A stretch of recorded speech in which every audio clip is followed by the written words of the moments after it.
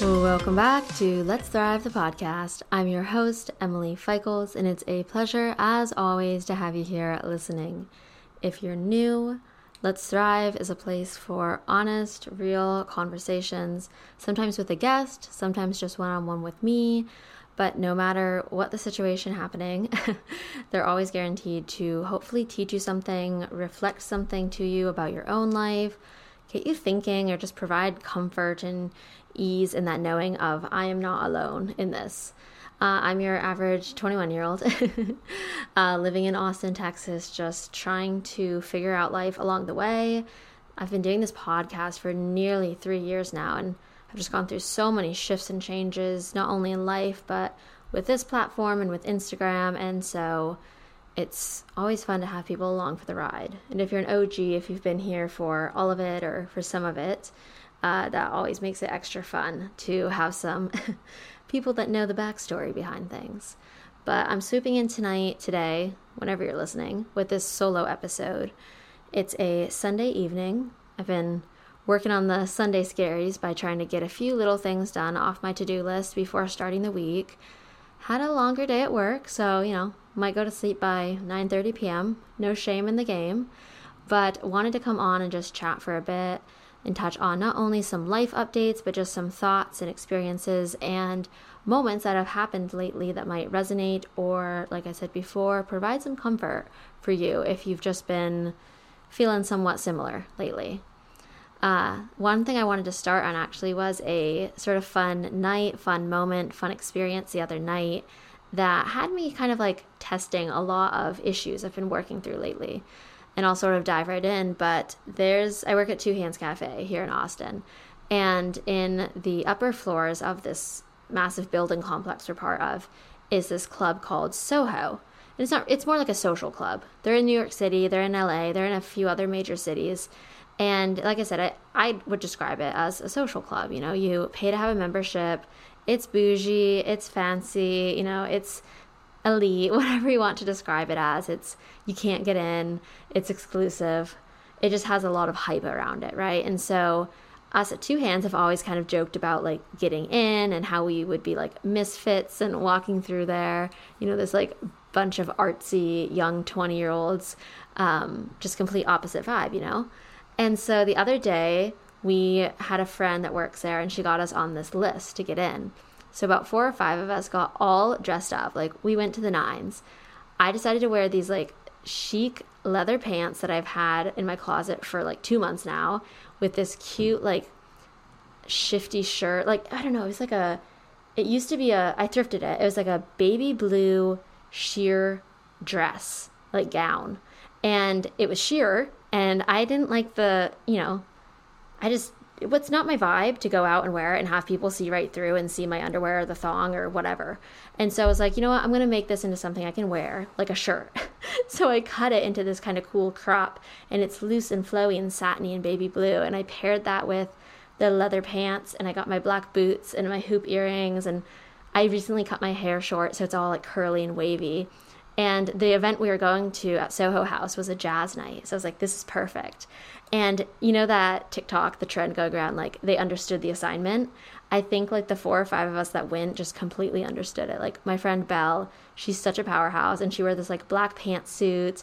And then our friend Drew wore this like phenomenal outfit and jewelry and just like so sleek. And then like our 2 other friends had these beautiful dresses on. And it was just so fun. So we like pre-gamed at Two Hands. We had like Aperol spritzes and sangria and food. And then we go up to Soho House, and it's just this like, as I described, like 2 to 3 story complex. And we're like wandering the hallways, like drinking the night away and going to the jazz room and finding people to talk to. And it was just such a fun experience, and something that I just kept thinking, like, never in my wildest dreams would I have imagined myself here. Yet here I am.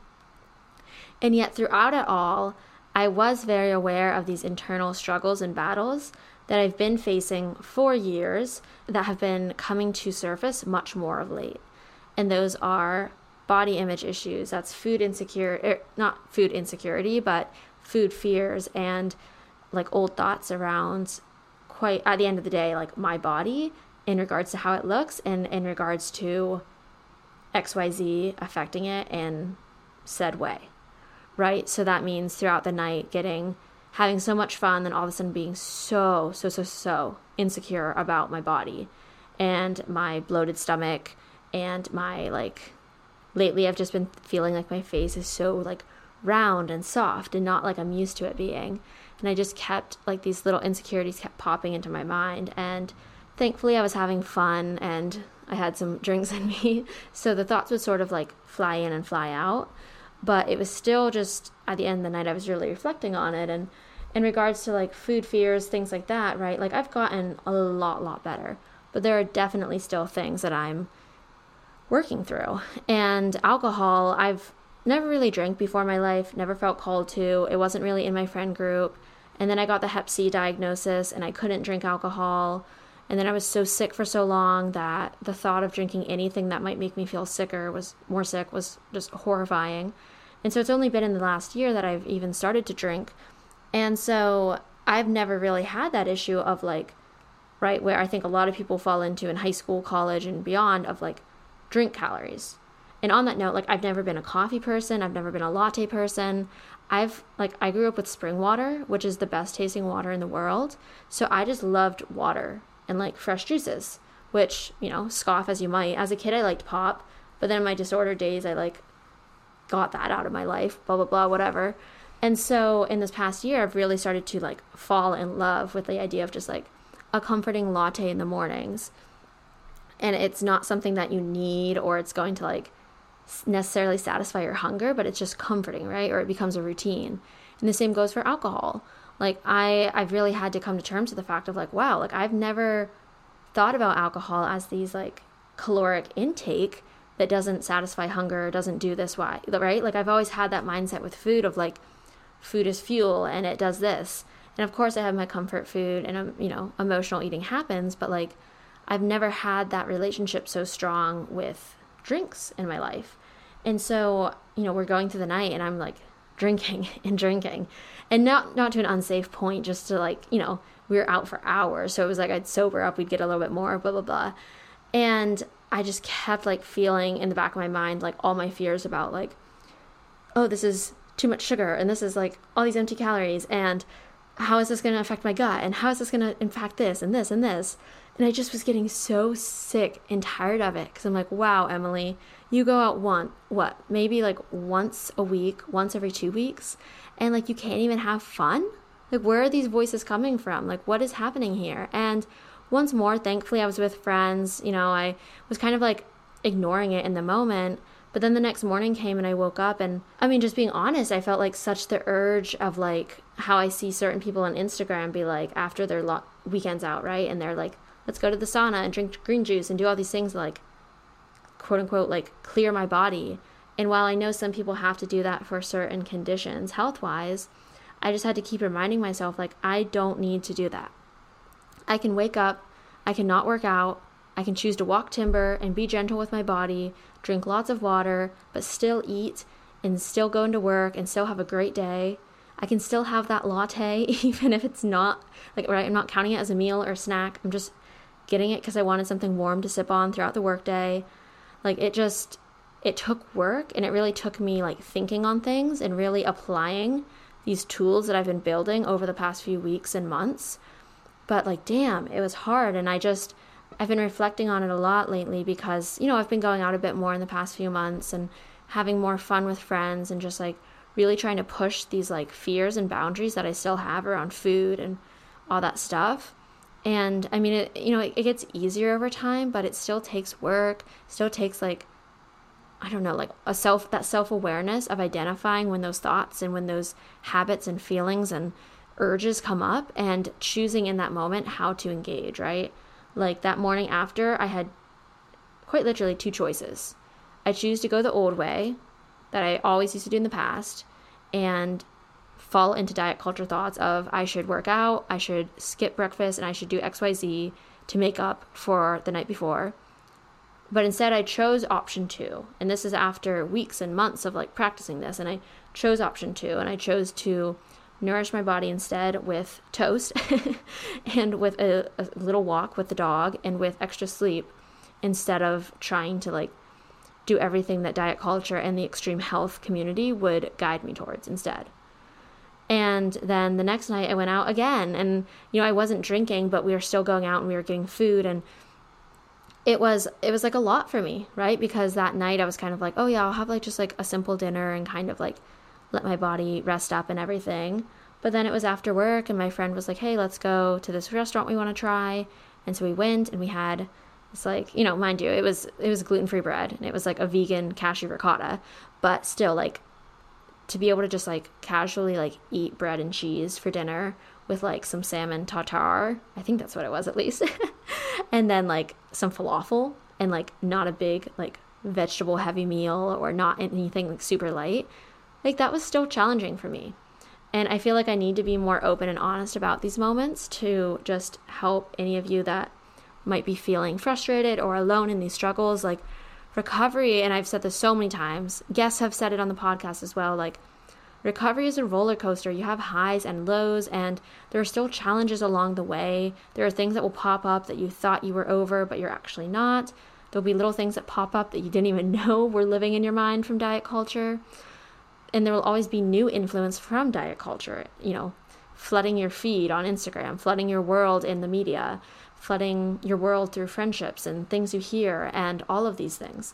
And so it's just about having that resilience time and time again to A, be open to trying, B, be open to perhaps making little mistakes along the way, but they're not even mistakes because you'll learn from them, and C, just continuing at the end of the day to choose to the best of your capability the choice that is most aligned with the life you want to build, which is hopefully a life with recovery, right? And freedom from food fears and diet culture and body dysmorphia and all of that jazz. So I know that was a bit of a ramble. I'll probably listen back to this later and think, Emily, what the fuck were you talking about? But these were just my thoughts. I was just spitballing. And I think sometimes personally, those types of little like spitball vent sessions relate the most for me, at least, because I'm like, yeah, this is how my brain actually works. And I don't know, I always think of it as like a monkey mind, which I'm actually reading this book right now by, I think it's Ramit, I forget his last name, but it's called Think Like a Monk. I'm going to put it in the box down below. I'll link it, and I'll share it on Instagram as well. But I mean, wow, I'm like 30 pages in, and already I'm like, this is going to change my life. Not in some huge dramatic way, but in like these mindset shifts that I'm already like, wow, okay, yeah, that be me. And I need to work on that, and I want to work on that. And this book is about to show me how to work on that. And so I'm so excited to be reading it. And I think in instances like that fun jazz night and more to come, and in regards to that like bit I said there about having a monkey mind, where I am just constantly like yo-yoing from one thing to the next. I'll be in a task and suddenly like I'm flooded with thoughts of what else I have to do, or I'm flooded by a thought of my body image, or by what meal I'm going to eat, or something I said, or something I did. And my mind is just being pulled in 101 different directions. And at some point it does impact, right, like my lane of focus and my work efficiency and even just like peace of mind, right? Like sometimes you just want to sit and eat a meal without thinking about 10,000 things.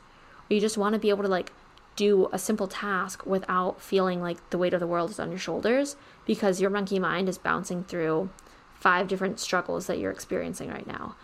And so that was a bit that the book was talking about a few pages ago, just the difference between like, I think they said a monkey mind and a monk mind. Maybe that's not right, but okay, I was correct. It is the monkey mind and the monk mind.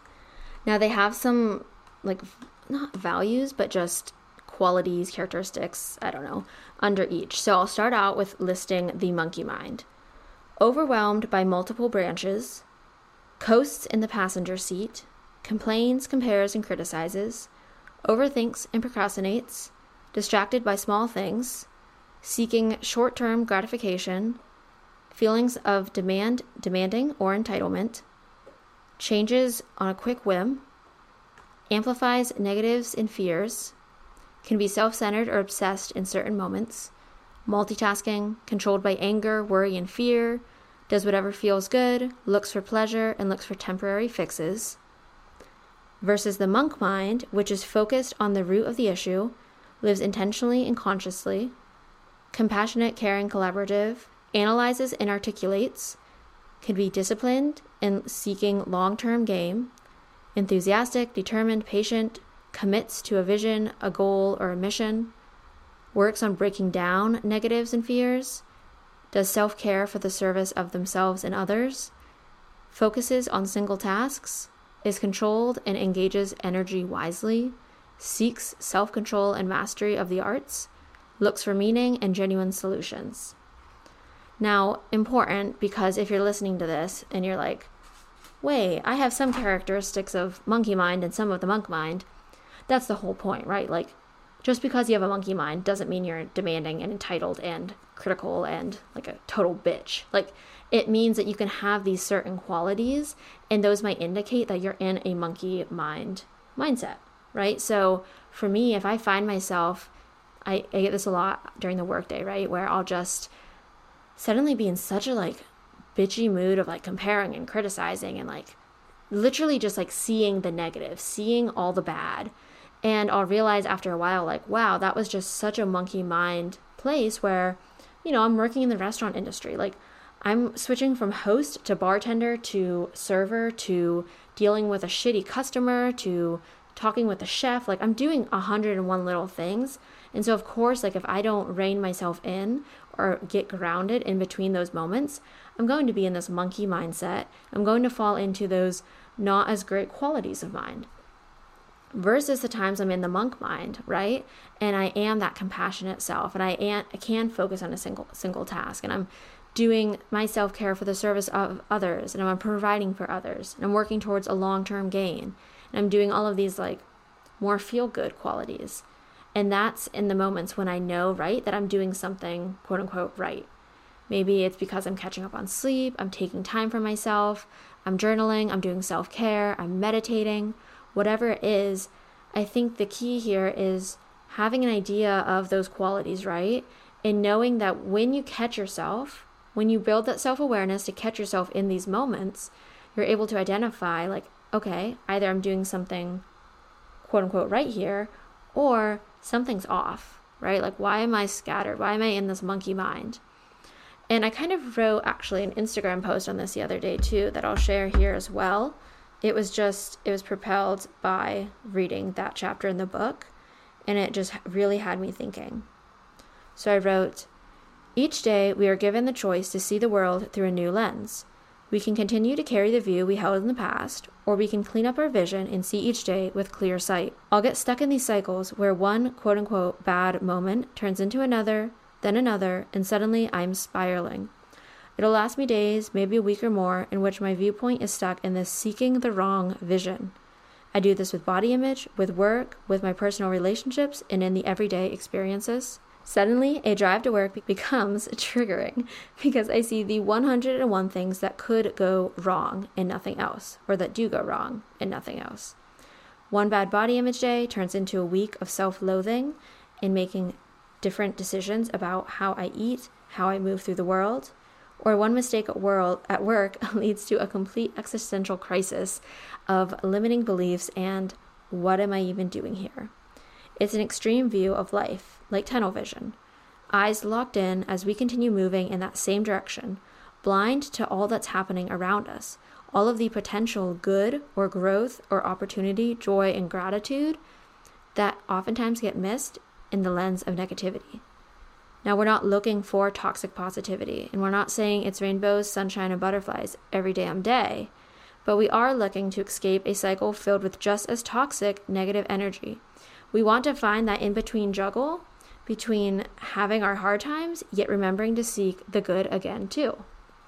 And I think that caption really sums up what I'm working through right now as well, where I am in this place now of whether it's the body image stuff, the recovery stuff, ED stuff, health, work, whatever it is. I have these cycles that I get in. I have these past lens and past views that I've always seen the world through. And I'm now working to reframe those and see it with new sight. And I'm working to get out of that monkey mind and into the monk mind so that I can think for myself, for who truly I am, and not with the imprints and influences of past Emily that was struggling so deeply with an eating disorder and with depression and anxiety and all of these things. And so that's where I'm at currently. And I really hope that the next time I go to jazz night, because it will happen again, I just want to feel grounded in myself. I want to go into it knowing that life is meant for living. Life has its hard times and it has its fun times, and learning to just be present in those fun times and not worry about the alcohol or the food or my body or how I look or what they might be thinking of me, and just enjoy the people in the moment I'm in, because life is way too damn short for anything else. Maybe that's what I'm working towards. And so I'm going to wrap things up here because I actually think that came to a good conclusion. Go me. But I really hope this resonated in one way or another. And if it did, please let me know. Y'all know I love to chat. I love to talk more so. So shoot me a message on Instagram at Emily Feichels or at Let's Starve Podcast. I'll link them below. And let's just connect. Let's chat. Let's shoot the shit. I'm here for you. I'm here to support you if you're struggling. I'm here to chat if you need to talk things out. And whatever I can do, you just let me know. So I really hope this hit home for you or got you thinking.